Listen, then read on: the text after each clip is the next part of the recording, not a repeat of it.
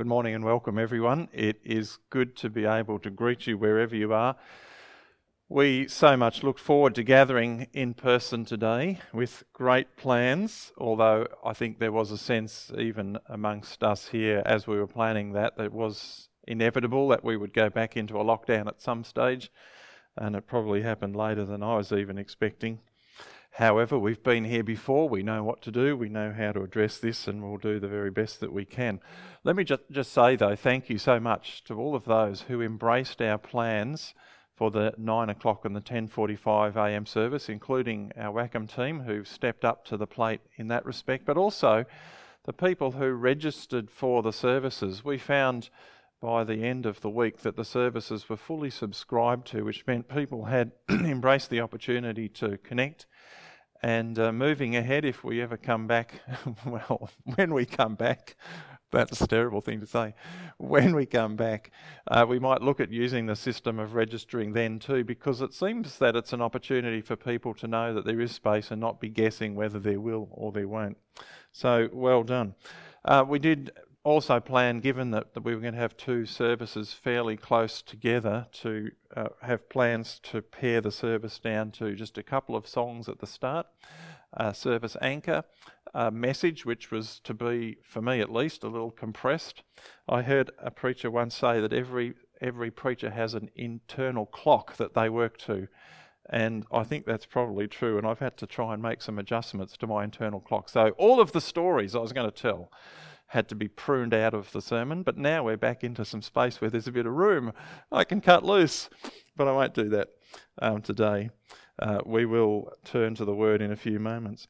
We had planned too at our second service, our 10:45am service, to dedicate two young people amongst us, Francine and Emil's son Shalom and Grace and Nelson's son Tavish, and we've had to delay that again. I think this is the third or perhaps the fourth time.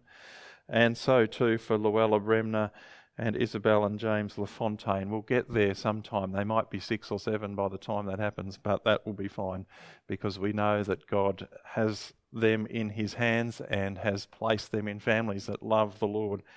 And our role too is just to embrace and support them.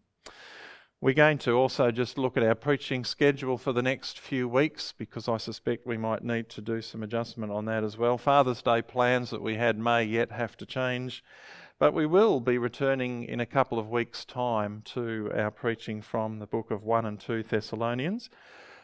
Importantly, because we want to finish what we began, but also because 1 and 2 Thessalonians speak to the hope that we have in uncertain and unchanging times.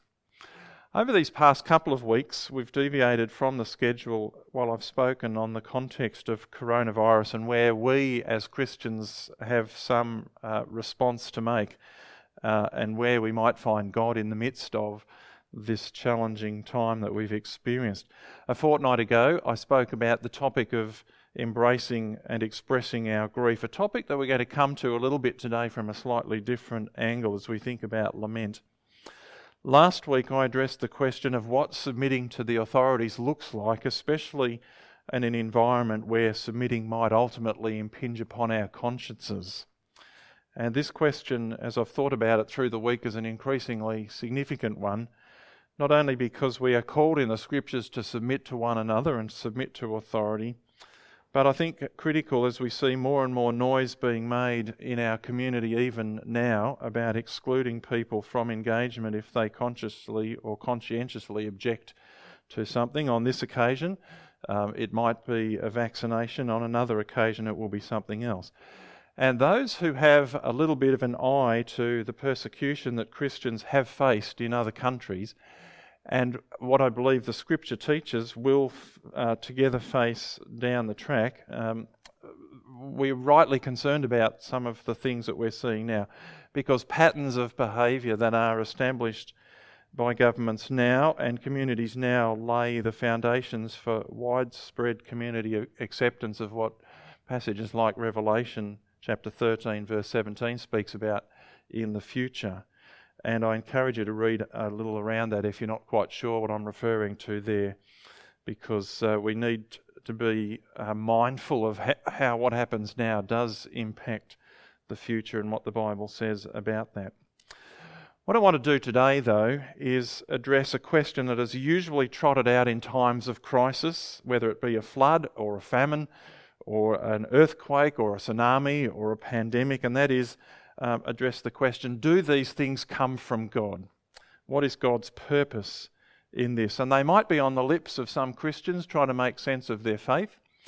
This question, or questions like them, might be on the lips of some in our community poking fun at Christians, saying, if God's a God of love and care, why does he allow suffering in any shape or form, whatever that suffering might look like? And I'm sure too, as we come to this question, you've heard this expression, there's nothing new under the sun. And although our experience of a pandemic is something completely new to us, we've not experienced this in our lifetime. If we look back a little bit, not that many years before some of us, there have been other pandemics. But we've used that word unprecedented to describe our experience, when in actual fact what we're experiencing is not unprecedented at all. In fact, there are significant precedents through history. Pandemics were well known in the ancient world, and without wishing to cast a fog of depression upon you today, in the ancient world, some of those pandemics didn't just last for a year or 18 months or 2 years, they went on for decades. They happened in the broader context of a society that faced constant struggles with disease and contagion. There were no vaccines that they held out hope for. There was no scientifically based medical practice, no understandings of microbes or viruses or disease, and very, very rudimentary hygiene practices. I was totally blown away when a group of us visited Bet Shean, an ancient city in Israel, a few years ago, to see the highly sophisticated plumbing associated with their public toilets. And in those times, the city did have literally public toilets. That's where everyone went to perform their ablutions. And it was just incredible, and I was fascinated because I've always been a bit interested in irrigation and water management, that sort of stuff, just to see the pipe work and the way that the toilets had been designed. It was very public, let me say. But in those days, the ancient people had to share what we would now call toilet paper, in those days a sponge on a stick. So just imagine what that would have been like, and try and forget about that, because I don't want you to focus on that for the rest of the message. Get that image out of your mind. But you can understand why it was that disease spread so readily and so easily. Between AD 165 and 189, a plague known as the Antonine Plague swept through the Roman Empire. It persisted for decades, and it's said that as it peaked in Rome, a city of about 1 million people, at its worst, around about 2,000 people a day died. Really significant numbers, and you can imagine the fear and the anxiety that would have permeated that society. They practiced social distancing just like we are. Those who could escaped to the country. Those who couldn't were advised by the medicos of the day to stuff their noses full of sweet-smelling perfumes and herbs, and their ears as well, a bit like some sort of ancient mask. I'm not sure that that's any better than what we've got to put up with. In AD 250, a far more deadly plague swept through the empire. This one was an Ebola-type plague, they believe, a hemorrhaging kind of virus. And it was documented by the Christian bishop Cyprian. Cyprian wrote about this plague, and rather unfortunately for Cyprian, his name was forever attached to it. So it was known as the Cyprian plague. There's a warning for any would-be historians. Be careful what you write about. And it was actually worse than the Antonine Plague. Many, many people died. And on each occasion, on those occasions and on other occasions, when plague swept through the populace, people asked the standard question, what have we done to offend the gods? What have we done to offend these gods that we worship? In some context, Christians were blamed because they had turned away from the gods and were worshipping another god. And in some contexts, Christians flourished, in fact, because the populace was so over the capricious and vexatious gods that they were worshipping, that they dumped them en masse and turned to the living God. Almost without exception, though, there was a line of causality drawn between their circumstances, i.e. we're in this terrible situation, and somehow a connection to the gods.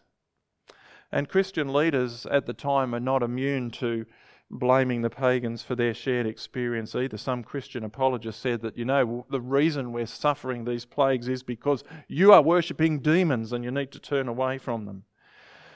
Some Christian apologists actually argued that the plagues were a sure sign of the end, a kind of an apocalyptic portend of the end time. So repent and worship the true God before it's too late.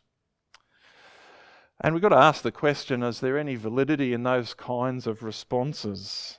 Because even in our days, the usual band of suspects trot out at times like this and say, this is why we're suffering this. This is why this is happening. God is punishing us. God is rebuking us. God is refining us. God is calling us back to pure worship. God is doing stuff and we don't necessarily know exactly what. And so sitting underneath that is this question: did God send the coronavirus pandemic for a purpose? It's kind of an interesting question, isn't it? And I was looking forward to preaching this same message at night. Originally, the plan was to do it next week, and stop at this point and say to the congregation, as we're in the habit of doing at night, just take a few moments to address that question. Talk amongst yourselves. What are your thoughts? Did God send the coronavirus for a purpose? Is there something going on here that we could find answers for? Because we are hungry for answers, aren't we? We're inclined to be hungry for answers. And one of the reasons that we're inclined to be hungry for answers is because we've been educated in a rationalistic worldview which says we should be able to explain stuff. We've been educated to be able to see cause and effect. The reason we're sick is because of these microbes or this virus or whatever, and if we apply the medication, this will be the outcome.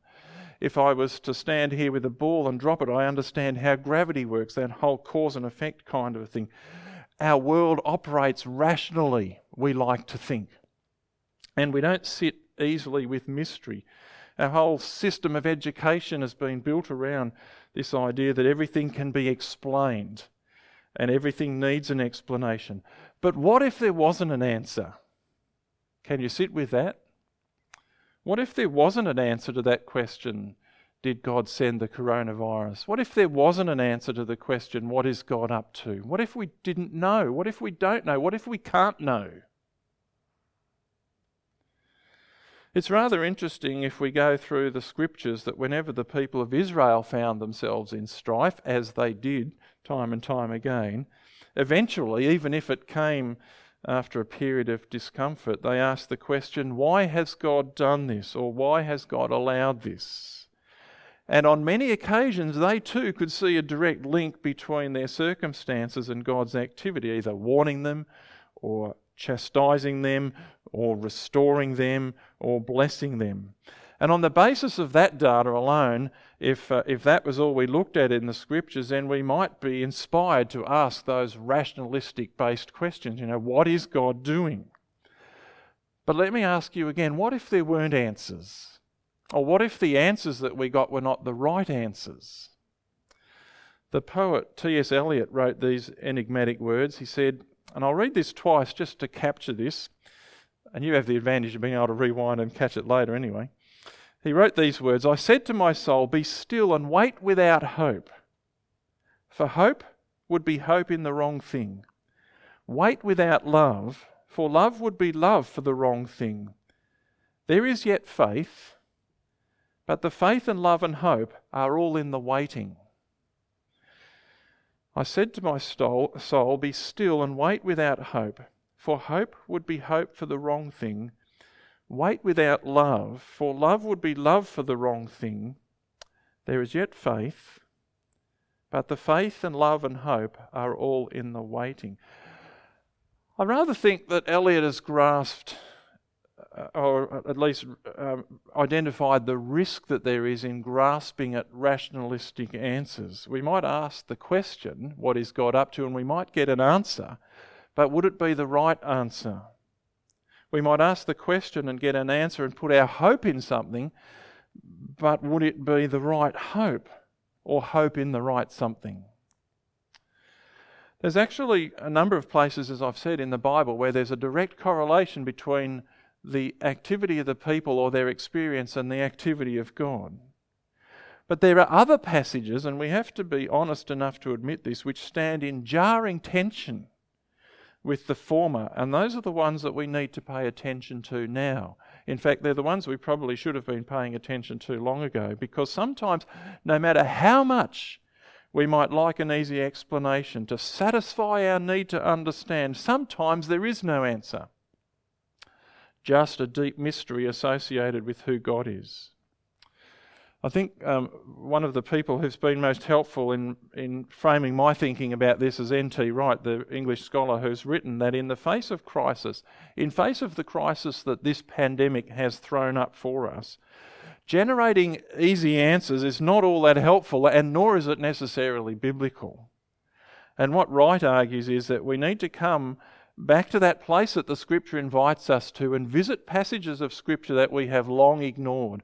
Passages like the Psalms, passages like the book of Job, passages even like the book of Ecclesiastes. There's a winner if you ever want Matt and I to preach through that. Matt can do that one. I've done it before. Trust me, it was hard work, but it addresses some of the questions that we need to think about even now. Not necessarily trying to find trite and easy answers. I've just been mindful in this last couple of weeks, there's been a couple of occasions, and I can't remember who it was with, but I was perhaps chatting to one of our staff or somebody I was with, and they were relating a story of something that had gone wrong. I don't know what it might have been, could have been anything. And I've said, "Oh, sorry." And they said, "Oh, no, don't be sorry. You don't need to apologise." And it just struck me that there's two ways we can understand that word sorry, isn't there? Typically, we think of the word sorry. We say sorry when we feel we need to say, "I'm apologising for what's happened to you." But there's another way that the word sorry is used, and it's a way of expressing empathy. Sorry. I'm sorry for your circumstance. I'm sorry for the situation that you're in. I'm sorry about the pain that you are experiencing. I want to empathise with you. And we don't sit easily with lament, do we? As I've said a couple of weeks ago, we don't do grief well. We want to move on. We want to get past that.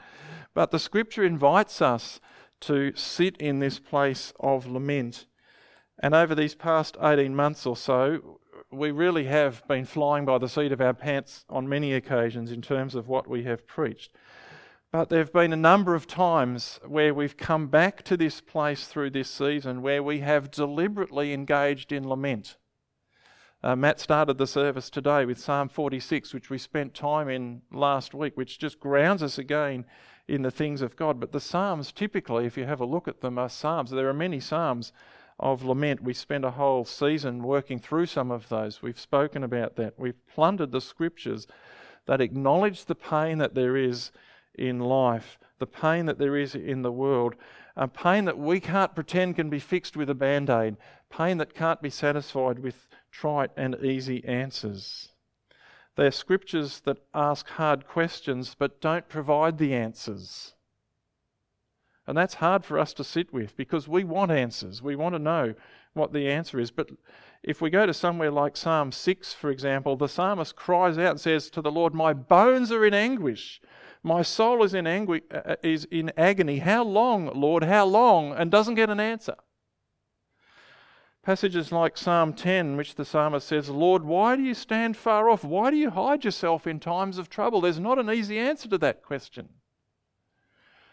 Passages like Psalm 13, in which the psalmist says to the Lord, "Will you forget me forever? How long will you hide your face from me?" And again, God doesn't immediately answer the question. Passages like Psalm 22, this one's a real problem. It's a psalm that was actually quoted by Jesus on the cross. When he cried out to God, he said, my God, why have you forsaken me?" Can you hear the mystery in that question? Even Jesus didn't know the answer. Even Jesus didn't know the full outworking of God's plan in that space. How did his death fit into that? My God, why have you forsaken me? And many of the Psalms of lament start off with cries of dereliction like that one, Psalm 22, and they end with faith and hope. But that's not the case in every psalm.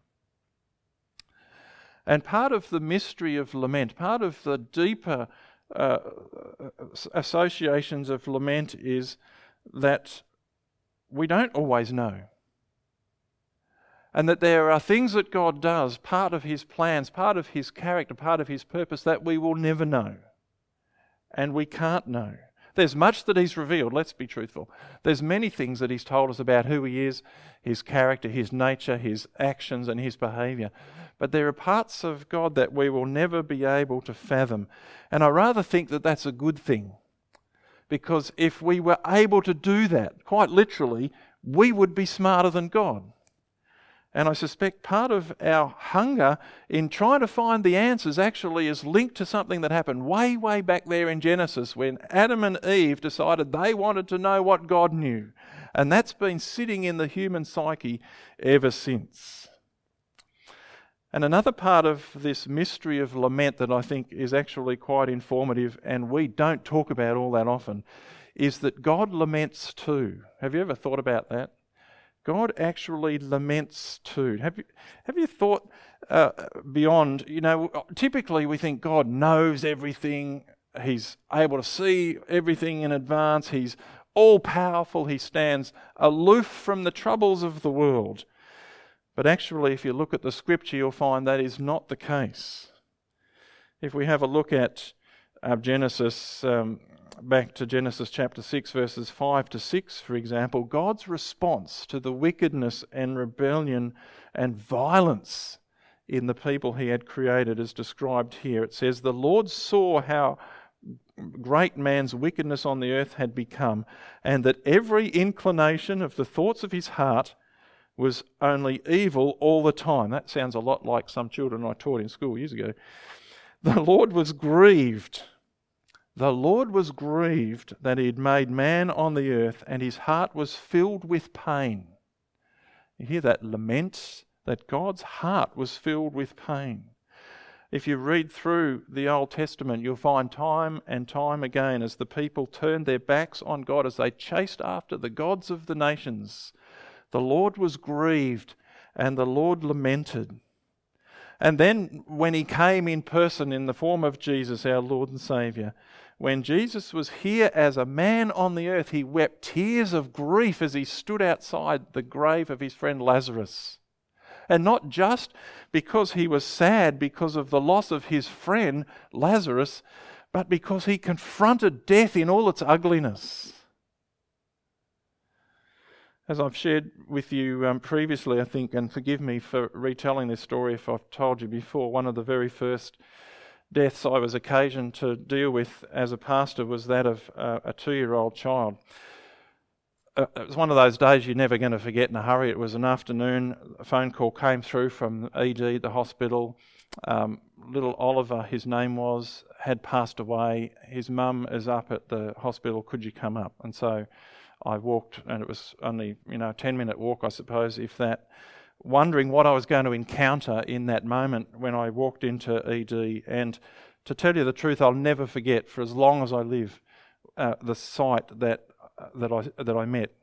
For here was the mum sitting with this child who had died. There's no soft way of saying that. This little boy who died in his sleep, totally unexpected.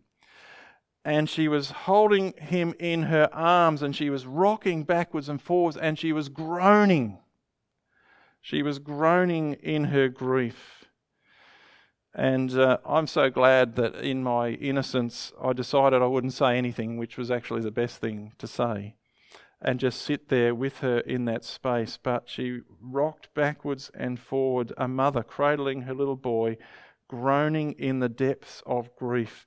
And then we come to somewhere like Romans chapter 8, verse 26, which is a verse we often use as an encouragement. But it's a verse which gives us insight into the lament of God too. For Romans chapter 8, verse 26, Paul says, "The Spirit of God helps us in our weakness, but also intercedes for us. For when we are stuck for words and don't even know what to pray, the Spirit groans with words that cannot be expressed, a posture of lament.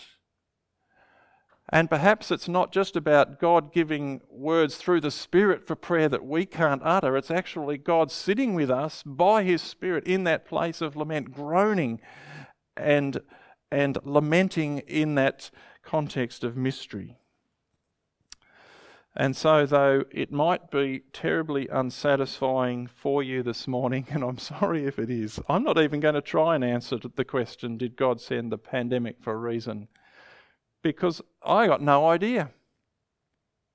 Questions such as, has this happened to punish the world for wickedness, or is this a sign sent by God of the looming end times? They make for interesting discussions. You can sharpen your knives over that one if you like.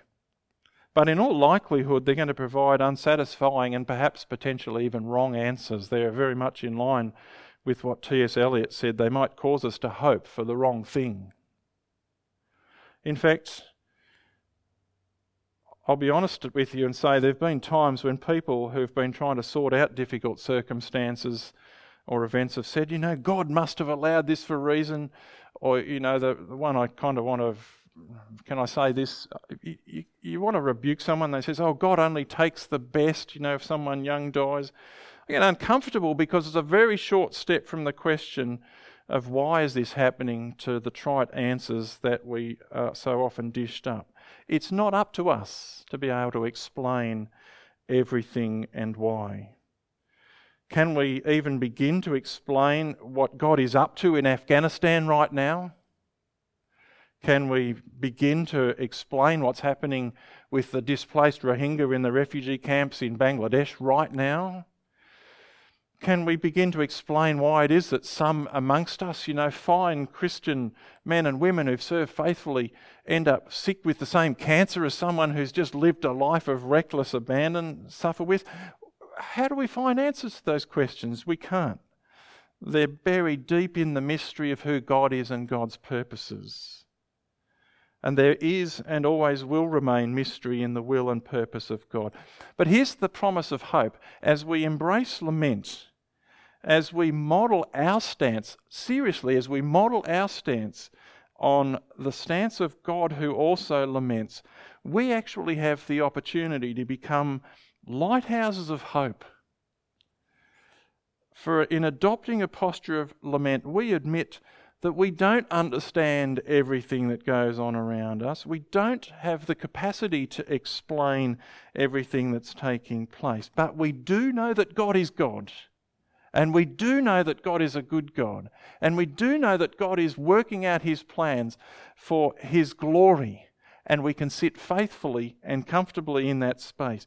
And as we do that, we discover new ways of living out the grace of God in our community and the world. We don't have to be those with all the answers. We don't have to be the ones who can trot around as though we know everything. We can actually be people of light and grace and hope and find new ways of being the people of God in this hungry and desperate world looking for hope. That's the encouragement of lament. It's an uncomfortable place to be to some degree, but it actually is a place where there is hope. Let me pray that you're encouraged today and perhaps let go of some of those questions. Let's pray together. God, we thank you that you are so much bigger than us. We thank you, Lord, that there is so much that will remain a mystery to us about you, your nature, your character, your purposes, your will and your plans. Because that means that you are God and we are not. Father, we acknowledge the tendency that we all have to try and grasp that which is yours. We want to know how things work. We want to plan. We want to control. We want to manipulate. We want to see outcomes. We think we know what is best, and sometimes we pray even to that end. But today we once again would submit ourselves to you, to your will, to your purposes, and where there is no answer, acknowledge with all humility, Lord, that it is all about you and not about us, and that our desire ultimately is to glorify you in our posture of lament. Lord, as a congregation today, as we sense the loss and grief of not being able to meet, as we look forward to this next season without a lot of hope that we will be able to gather, at least in the short term. Again, we would affirm our trust in you, our desire to worship you, and the opportunity that you provide for us to be the people of God in the context wherever we might be. And so, Father, today, fill us afresh with your Spirit. Overflow us with your hope. Build up our faith. And may the light of Christ shine from us, we ask in Jesus' name. Amen.